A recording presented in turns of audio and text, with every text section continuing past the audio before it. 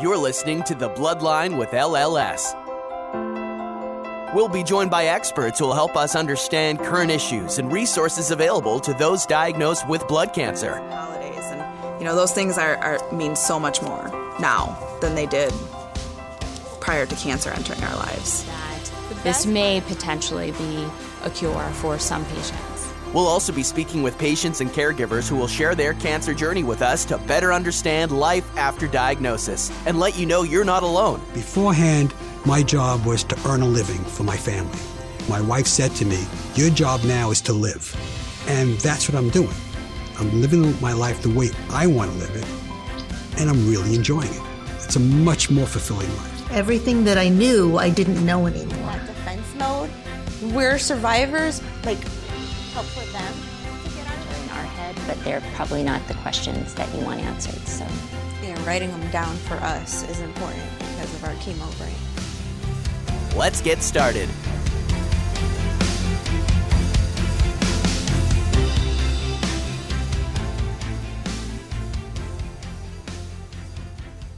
Welcome to The Bloodline with LLS. I'm Shona, live from the 2018 CancerCon, and I'm so fortunate to be speaking with Matthew Zachary, the founder and CEO of Stupid Cancer, the organization that hosts CancerCon every year. Matthew, thank you so much for chatting with us today. It is my pleasure. First, congrats on hosting the 11th annual CancerCon. Has it been that long? Apparently so. Yeah, it started in 2008 with the Leukemia Lymphoma Society, which is just an extraordinary out-of-the-blue relationship that, literally out of the blue. And it's a terrible privilege to host an event of this size, importance, and magnitude after all these years. Yeah, it's an amazing conference. It's my second one, and I get so much out of being here as a healthcare professional. Yeah. So let's start off. Why don't you tell our listeners a little bit about your background and your story and how you came to found Stupid Cancer? I was a classically trained film composer, concert pianist by the age of 21. I started training at the age of 11. I grew up in New York City. And I went to undergraduate to study film, television, music with a minor in sociology and computer science because I was bored. I'm totally kidding. I was stressed out of my gourd. And I had applied to USC Film School. I had applied to many film schools in the summer of 95. I had my dreams and my goals, and what 21-year-old knows what they want to do with the rest of their life. And I got accepted to several schools, and I chose that I was going to go here. The deposit was down, working on whatever the logistics were with my dad and my mom. And during that summer, my left hand started to feel weird. So I kind of ignored it because I was a stupid kid, which is fine. You can be a stupid kid. No offense to 21-year-olds listening to this audio right now. And I went to the campus doctors and I went to the local doctors, and they kept telling me that I had the flu or carpal tunnel syndrome or a mini stroke or multiple sclerosis. One of them told me I had Epstein-Barr, which has nothing to do with fine motor coordination in your left hand. And I wound up not being able to play with my left hand. And I was compensating just because you can't see this on the audio, but I'm moving my hands back and forth like I'm playing piano. I just compensated for what I was able to do without even thinking I shouldn't have to do this. Right. And I'm also a lefty, so I couldn't grip a pen or a pencil. I was having my friends sign my credit card receipts and using my laptop because I'm a geek, and I had a laptop in 1995. So I was typing with my right hand. And this is weird. My friends are like, what's wrong with you? I don't know, but this is weird. And then finally, after all those months and months of being told, it's in your head, it was in my head. Literally. I wound up having a fainting spell, and then my speech started slurring. So I went home over Thanksgiving break to see my primary, and then I told my parents, Dad, Mom, I think there's something wrong with me. And they hit me, like, what the hell's wrong with you? Why didn't you tell us months ago? We could have helped you. And I wound up having actually I went back to school for 2 more weeks because I'm, again, a stupid kid. I'll come back in 2 weeks, and then I'll be nice on LLS. I won't curse, but the bad stuff hit the fan. Right. All due respect to LLS listeners. And things got really bad, went really south in those 2 weeks, and my vision went blurry. I didn't really have a seizure, but my brain started doing all these really weird things. And I wound up being able to like not walk so well. My gait changed, and my left hand just completely stopped having any semblance of fine motor. So I had to be picked up and brought back home when that was over. Mind you, in those 2 weeks, I musically produced Joseph and the Amazing Technicolor Dreamcoat.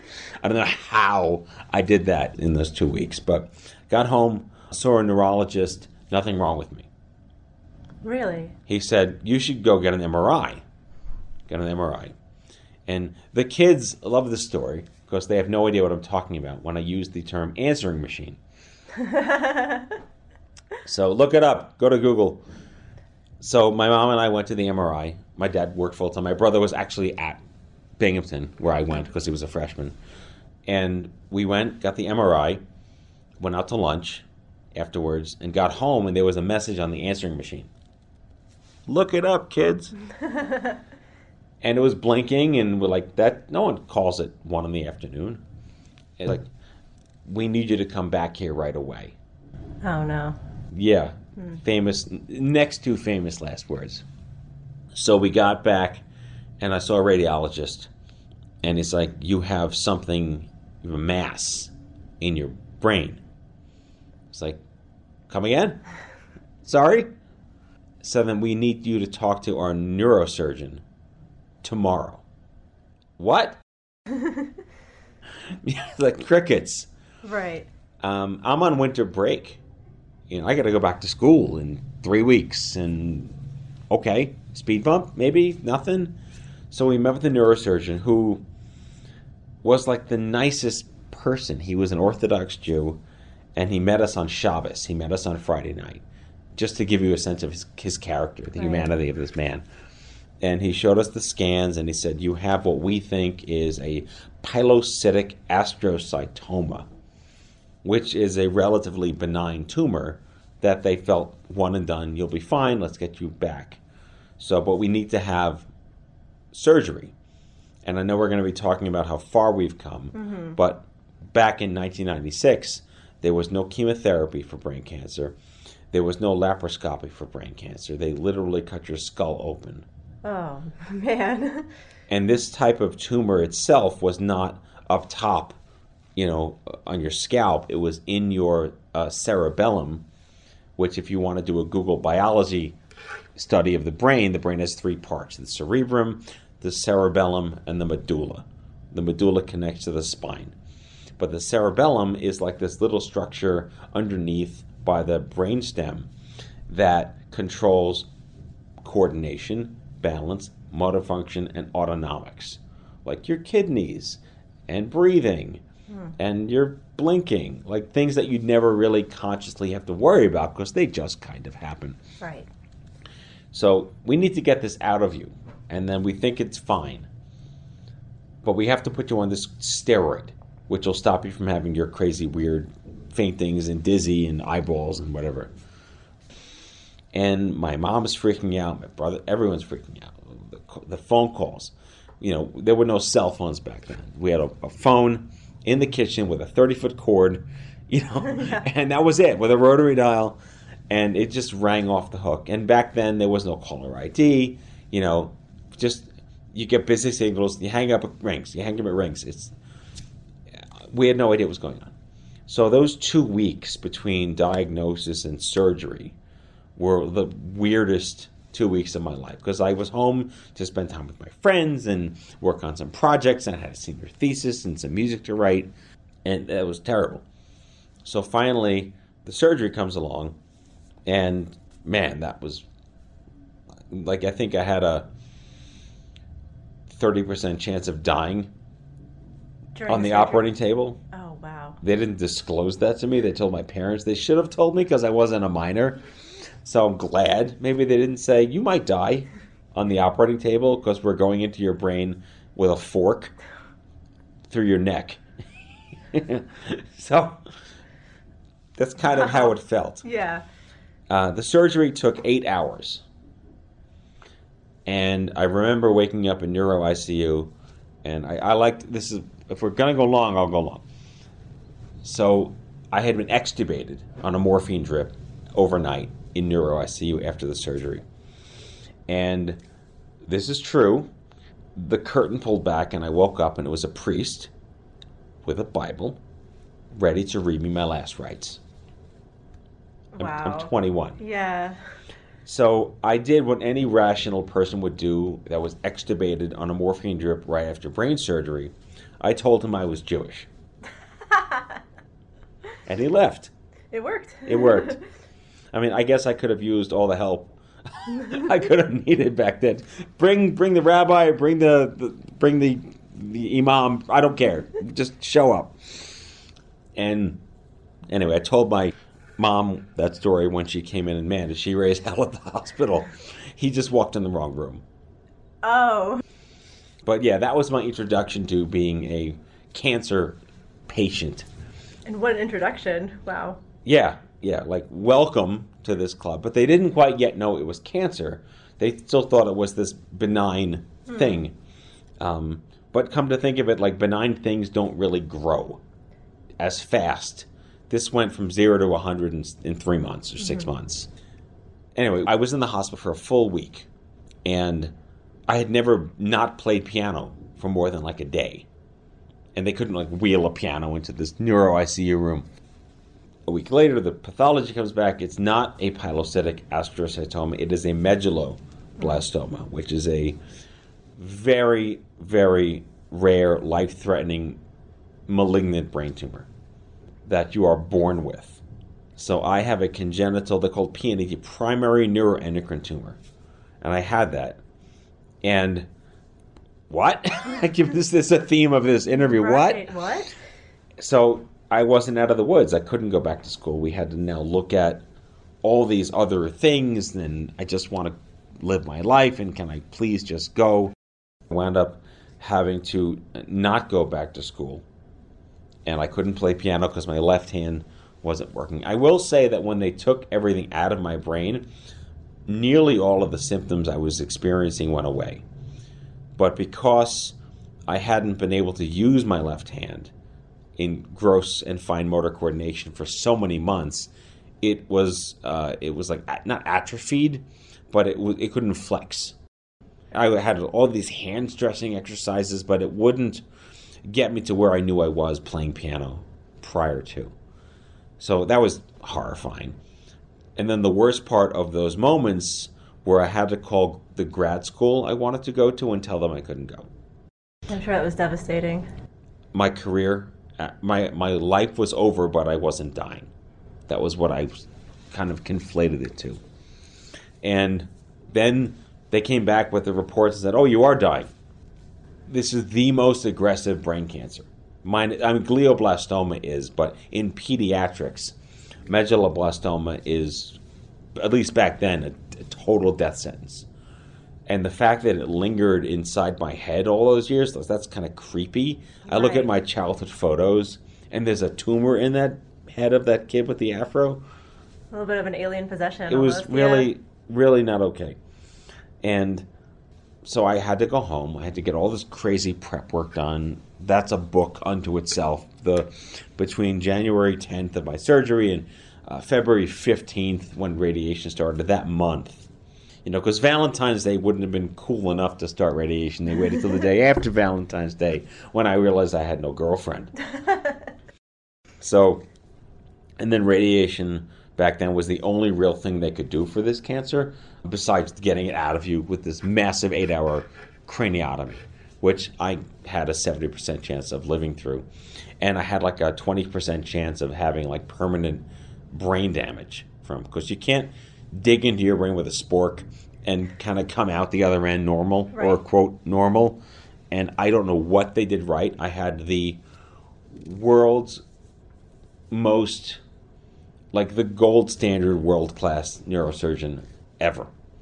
So for what that's worth, he did his job. And I came out unscathed cognitively, although I was still totally messed up from the steroids and spending 6 months in like this crazy state.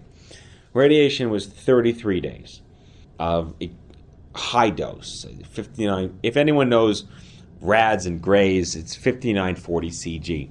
But they had this new technology, it was 3D mapping of the brain. There was a clinical trial for it that I signed up for to experiment. And it was like another boost of like radiation to the posterior fossa, or like the pons of the brain. So went through all that. It was hell. I don't have to tell people out there how horrible this is.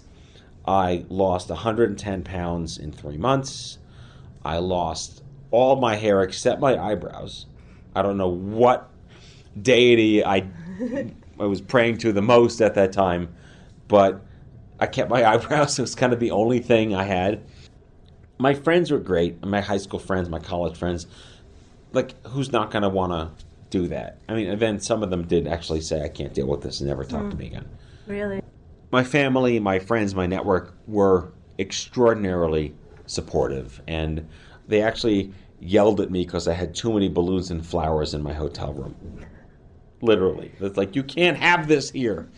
And so the month between surgery and radiation were just terrifying. Radiation was horrible, as I said before. I was throwing up 10, 15 times a day. I couldn't hold down food. My skin was burned. I couldn't control my salivary glands, and my saliva kind of went away. My eyes were burning. My throat swelled up. I had gastritis. I had constipation and diarrhea, which is very strange to have them. Like one day this, one day that. Seems like a contradiction. I must have been on up to 13 meds to counteract all the other stuff, and nothing worked.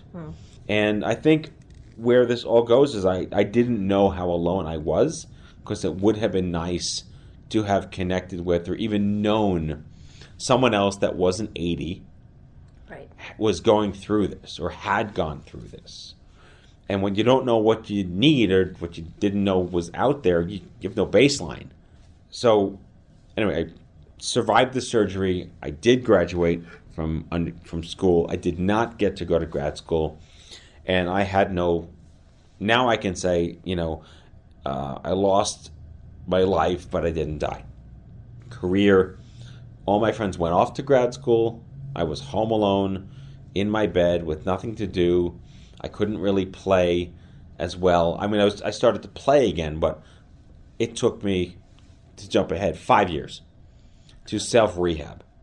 And one might think that a 21-year-old concert pianist being treated at, I won't say their name, but the preeminent cancer treatment center of New York City, would have been told about physical therapy or occupational therapy for their hands, and I was not.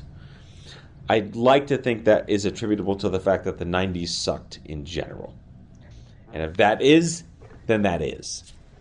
With the MC Hammer Pants and Friends and ER nonstop.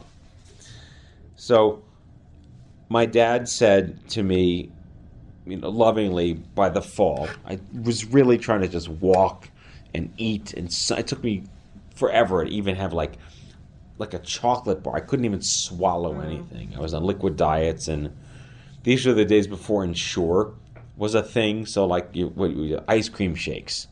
I go to like Carvel or whatever and just get an ice cream shake and keep that down for a little while, and that was it. So my dad said, in no small terms, if you're going to die, die employed. If you know my dad, and I met your dad. You met him, so yeah, Mayor Lou, yeah. I met him. And I got a job. Millennials hate this story. I got a job in 2 days. Sorry. Millennials will hate that. 2 days. I clipped out the times, called the place, got the job. 1996. And I wound up creating a whole new life for myself at an ad agency where no one knew who I was. I could be the bald guy that they just thought was trendy and shaved his head. I could wear a hat. I was still very sick, but no one cared. I was ashamed. I was embarrassed. I didn't want to talk about it. I didn't want to be vulnerable. And I had tremendous self-inadequacy going into this. But this job gave me a chance to reinvent myself. I wound up spending 10 years in advertising. It took me 5 years to rehab myself. I met a girl who I wound up marrying. Her brother was sick with cancer when I met her. So our baggage negated itself. And we were like, all right, whatever. Your brother's dying, I'm dying, whatever. Let's go on a date. I wound up throwing a 5-year cancerversary party, because remission back then was 5 years. 5 years. And You were not cancer-free, even if you were, until 5 years, which is still arbitrary and stupid. So, and after that, I kind of just flotsomed. I had a job, I had a girlfriend, and whatever. But everything really changed in 2003 when I was approached by a gentleman named Craig Lustig, who was getting his MPH at Columbia in New York City, and we were on the same brain tumor listserv. Because back when they were, look it up, kids, listservs. With our AOL dial-ups and our modems. You're laughing. I remember it when I, using my dad's computer. Yep. With the clacketies, with the clackety keys. And Craig was like, I want to know you. I had brain cancer in college. And I'm 10 years older than you, but I want to know you. So we agreed to meet with him and his friend Stacia at the Soho Hotel in 2003. And he was the very first human being I had ever met in, 7 years that had cancer in their 20s. Even teens or 30s, I wouldn't have cared. And when I realized that, I got, are we the only people in the country? You and me? He's like, no. And he took me on this path that I never thought would be possible. He happened to be a lobbyist in D.C. for children's cancer. He worked for an organization called the Children's Cause for Cancer Advocacy. And he was on the board of directors for the National Coalition for Cancer Survivorship, which is the gold standard D.C. group for policy change. And it was like the Wizard of Oz curtain pulled back. And this whole cottage industry of upstart, rapscallion, breakfast club. Look it up, kids, the Breakfast Club. People were trying to disrupt cancer. And a lot of this came out of these boring policy reports from the NCI and the CDC around, if more people don't die, what happens to them? And then a report came out about young adults. And I had no idea that young adults, outside of the young adult novels, like that was the only context I had for those two words in succession. The young adult novel section of Barnes & Noble. Right. But young adult cancer isn't a thing. There's pediatric and there's cancer. This was the first report that actually put those words in that succession. And it was groundbreaking. I actually read it. I might have been the only person that read a government public health document. But it talked about how outcomes, and the nerdy outcomes, like did you live or die, not the quality of life stuff, that outcomes for young adults in between 15 and 39 had not improved in 30 years when compared to how much progress has been made in peds and boomers. And that just pissed me off. Like, so if I get cancer again now, 10 years out, 8 years out, 7 years out, I'm going to go through the same crap. The next me will go through the same crap. And I didn't know I needed a friend. I didn't know I needed Craig. The next me should know Craig's there, the day you're diagnosed. Like, it was such a logical way to think about, how is this even a problem? And that's when I joined Livestrong for their Young Adult Alliance kickoff. And I met even more of my earliest mentors and friends who helped give birth to me. And that's when I decided I want to create an organization. I didn't have any nonprofit experience. I just didn't want to throw my own money in there, but I wasn't doing that. And who's going to donate to this kid? Don't start a charity. Don't ever start a charity. You take one thing away from this interview. Hashtag, don't start a charity. But I went back to my advertising friends because I was slowly exiting that career and getting sort of thrust into this advocacy world. And I didn't even know what advocacy meant. But if it meant Craig should be there the day you're diagnosed, fine, that's advocacy for me. And I said, I want to build a brand. Because I worked on Pepsi and Dodge and Frito-Lay and whatever, all M&M's, Texaco. I was the IT media person for those brands. I was like, what's a cancer brand? There was Livestrong, which is a fairly good brand, well-funded, and I never felt like I belonged in their community. I like the idea of being part of this young adult initiative, but I'm not athletic. I don't ride a bike. And I just didn't jive with the brand culture. Right. And then everything else was about your body parts. The breast cancer group, the colon cancer group, the lung cancer group, there wasn't even a brain tumor group. So I wanted to create Festivus, the cancer organization for the rest of us. That was the fundamental thinking. It was around the idea that it's really okay to be pissed. This isn't about flowers and you'll be fine, wristbands and ribbons and run walks and galas and vodka luges and all that crap.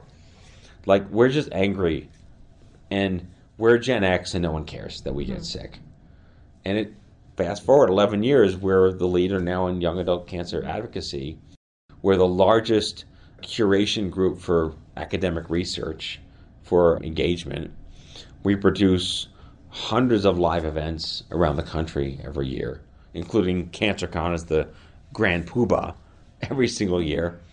Our social media, our digital content, we're on YouTube, we're on SoundCloud, we're on iTunes. Instagram, I follow you on Instagram. Yeah, the Instagram channel, I'm too old for that. I cut my losses and have a team running that for me, which is great. Know your limits, know thyself.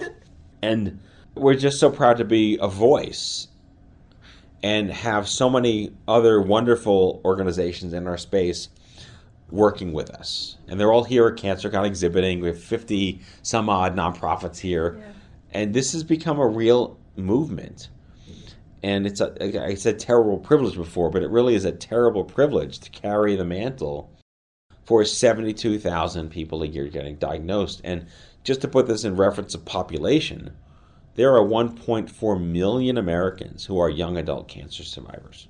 Wow.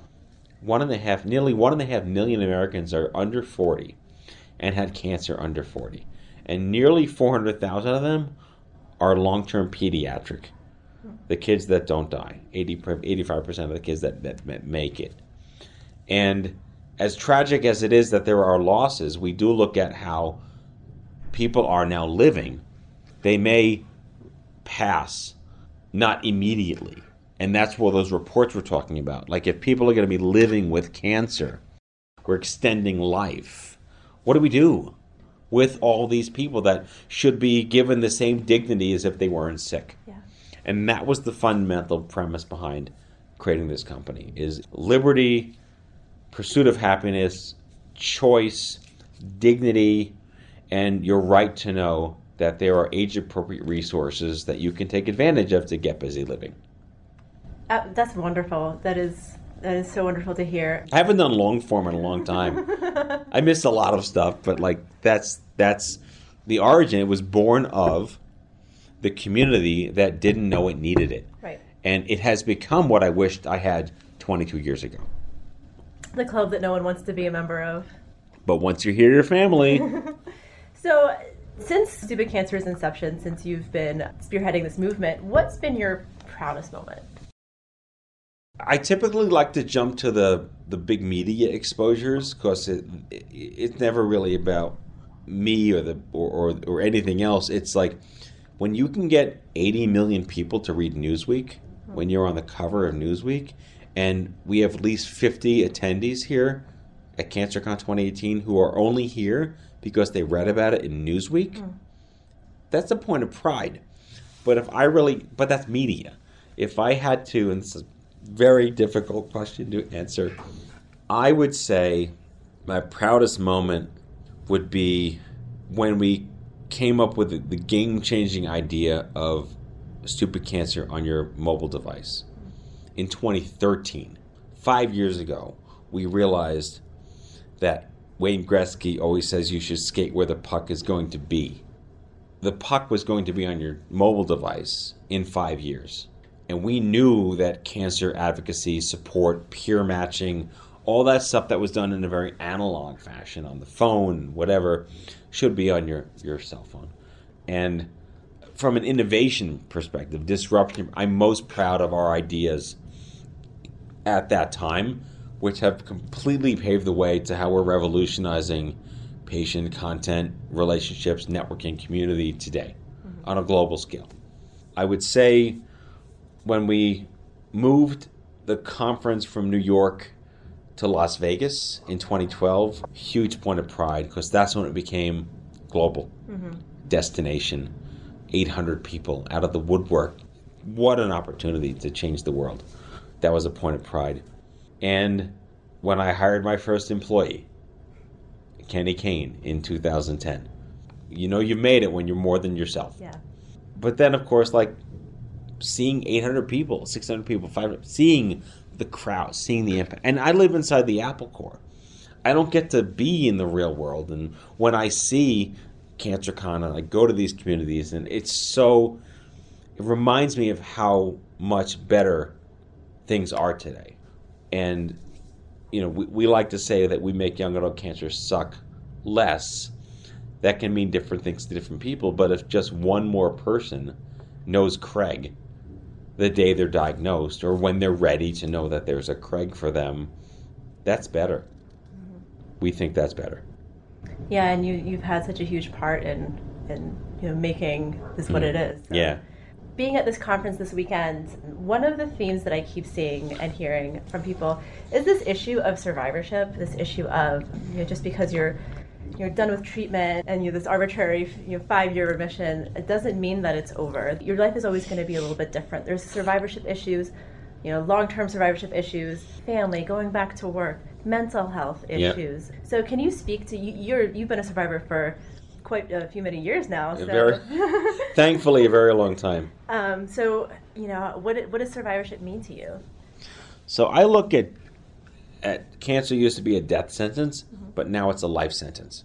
And you're always going to have to figure out what your identity is in the wake of it. And you can choose to put it away, put it in the background, never happened. You can choose to be an activist and run to the hills and shout from the rooftops. Or you can just choose to understand, how do you make the most of it? But it's all about choice. The theme of this conference, we're moving into this new way of thinking about survivorship as rehabilitation. Rehab never really ends until you decide you're ready to move on, and that's on your terms. So survivorship is a really, really wonky academic term that I hate. And a lot of people don't know the history lesson here is that it used to be called cancer rehabilitation. Throughout the 1990s, the Cancer Control Act of 1996 guaranteed cancer rehabilitation. Really? Yes. And I mentioned the National Coalition for Cancer Survivorship as part of my sort of onboarding into this universe. That was founded by and run by a woman named Ellen Stovall, who recently passed. Ellen became one of my earliest mentors. Ellen is the reason that act had rehabilitation in it. It would not have happened if not for her on the House floor yelling at legislators. So it's unfortunate, or fortunate as you want to see it, that rehabilitation got co-opted by drug abuse and opioids. So no one ever really said cancer rehab, because it, especially in today's climate with the opioid addictions. But I'm bringing it back, because if you use the whole word, rehabilitation, there's a different context to it. So survivorship is the consequence of treatment and cure. That when the doctor says you're cured, go home, or you'll be fine, go home, or come back in 6 months, or you're going to live with this, go home, it's never the end. It could be the beginning, and it really is rehabbing yourself back to what you are comfortable with being, as close to what it was, and knowing it'll never be the same. Or it could be, and that's how you decide to live.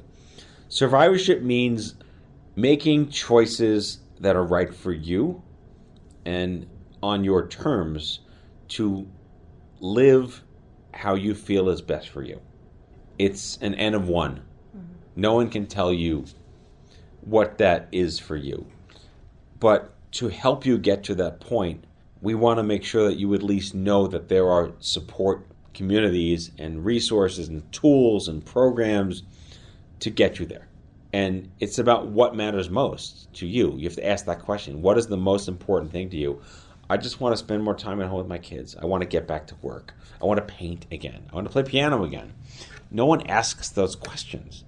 So we can't ever know what you want to get back to doing or help you figure out what that path is. And whether you're living with chronic disease and metastatic cancer, or whether you're out of the blue and you think you're done and you're afraid of relapsing and it's anxiety and every headache's a brain tumor, it's all about choice. So survivorship is how you choose to get busy living.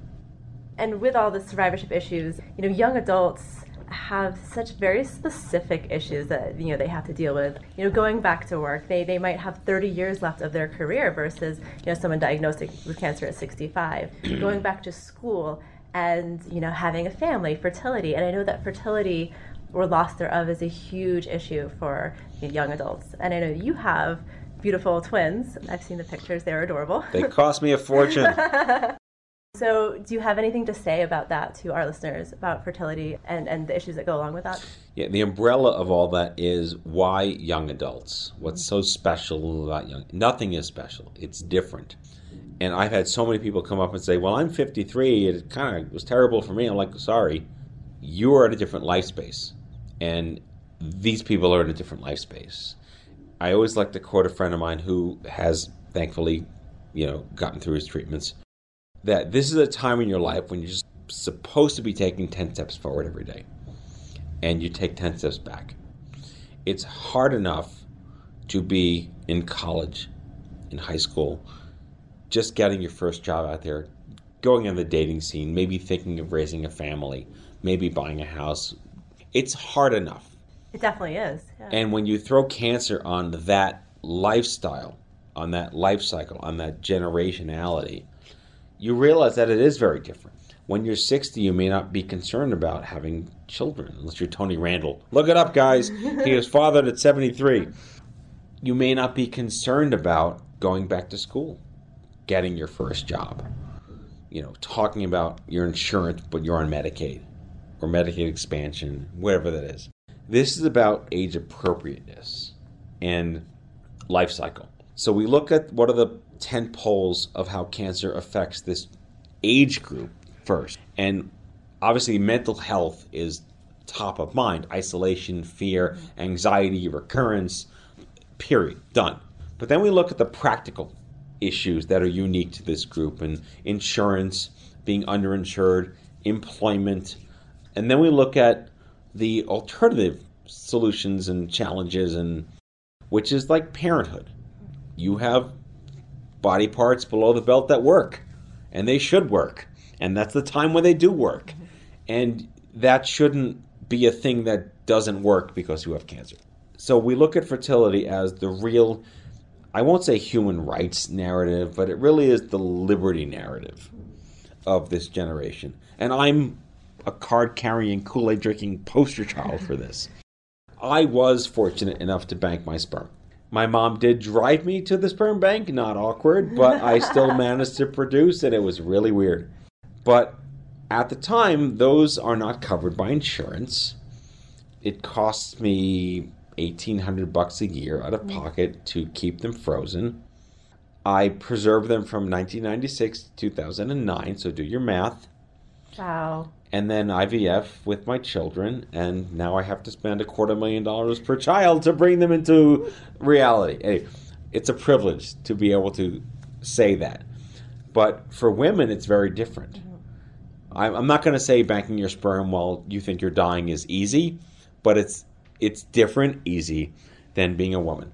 And we did the first ever NCI funded IRB approved study, recruitment study on how many women are told at point of care whether their chemotherapy, radiation, immunotherapy, whatever, could potentially make them infertile. And if it would, here's what you can do. Out of 100% of women, it's like the Family Feud, 13% reported back that they felt informed. That is unacceptable. That is mortifyingly unacceptable. Yeah. And up until we did this study, there really were no baselines to know this. So fertility is a true tentpole of how young adult cancer is different. Right. And we talk about the liberty of parenthood. It's not a right. You don't have to be a parent. You could choose to be a parent. But that choice should not be taken away from you by a system that doesn't inform you of those objective situations. So what can we do in the young adult space to improve more than 13% of women? Every woman with any cancer anywhere should be told if there's a risk. And here is an opportunity to do egg harvesting or oocyte preservation or embryo banking if you have a partner, and it doesn't happen. So I'm overwhelmingly passionate about that one specific part of this mission, is to guarantee the liberty of choice for motherhood for the 45,000 women a year diagnosed in their fertile years. And one might say, oh, that's not a lot of people. It matters to the people that care about them. Right. And to the children that could exist. And that it shouldn't be up to a system to determine whether you can be a biological mom or a dad. Right. Wow. I am just in absolute shock as hearing those statistics. But the fact that we have that data is a byproduct of how far we've come with this movement to restore dignity and equity to an entire generation that just didn't have any. Right. So, on that same note, speaking of how far we've come, and, we are moving forward every day, so you were diagnosed in 1996. So how might it be different now for someone diagnosed today? What has, in the last 20 years, technology, different resources, what is it like now being diagnosed versus when you were diagnosed? One could argue the pros and cons and the over-under of social media very elegantly, or maybe not so elegantly. Social media has become something that we need to use as a tool and not as a solution. There is definite value. Again, choice. What is going to be right for you in where you want to hang your hat and share your story or join people or just lurk. Lurking is fine. Not creepy lurking. Just general cancer lurking is fine. Some people want to write. There were no blogs 20 years ago. You wrote, on a napkin at a restaurant or a library. The ability to have your voice heard today is exponentially bigger than it was back then. But that can be a pro and a con. Mm-hmm. I would say, from an academic perspective, the National Cancer Institute has young adult cancer research pillars. That alone is extraordinary. Back even 11 years ago, it wasn't even a category. Mm-hmm. I can't tell you how many clinics are trying to start a, quote, young adult cancer program, end quote, when there's no standard for them. But the very fact that they're seeing a need that wasn't seen 10 years ago is so important. I would look at how organizations like ours with large communities can do recruitment for research studies that improve outcomes, mental health, connectivity, sense of self, purpose, parenting for young adults. These exist now. There's never been a young adult study, but now there's dozens of young adult studies. There are young adult research conferences, not like CancerCon's a patient conference, but there are medical conferences. There are journals for young adult cancer. There are going to be subspecialty trainings in young adult cancer. This is a real sea change, and we've come in just 10 years. We've moved the needle more on standards of care, best practices, guidelines, whether they're followed or not, #fertility. Mm-hmm. But it's real progress that you can put your finger on. And it's moved at a pace that's like 100x where we come from since the 60s. Mm-hmm. And it's always the next generation that really wants to make that difference. And I believe that Gen X and millennials are really forcing the hand of change.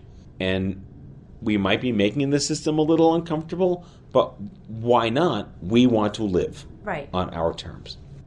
Yeah, I feel like I could talk about this with you all afternoon, but we are running a little short on time. Is there any parting words of wisdom you would like to leave with our audience at LLS? I'm a huge Billy Joel nerd, and even long before I got sick. So I'm 6, we're on the cross-country trip around, and Glass Houses, look it up, is playing nonstop in the cassette deck, and I just grew up with Billy Joel. And every single concert he's ever had that I've ever been to, no matter what, he always concludes with, and you're going to beep this, but I want to say it, don't take any from anyone. There you go. That's wonderful advice. Yes. Well, Well, thank you so much for being here on this podcast with us this afternoon. I'm sure you're going to have a busy rest of the weekend at CancerCon. Yes. Good luck. And thank you. Thank you very much. Thanks for listening to The Bloodline with LLS. We can be found on iTunes and other great podcatchers. You can subscribe at www.thebloodline.org. Be sure to check out our archive section on our website for previous podcasts. Be sure to rate and review us on iTunes. Keep up with LLS by following us on Twitter at LLSUSA and Facebook at the Leukemia and Lymphoma Society. Until next time.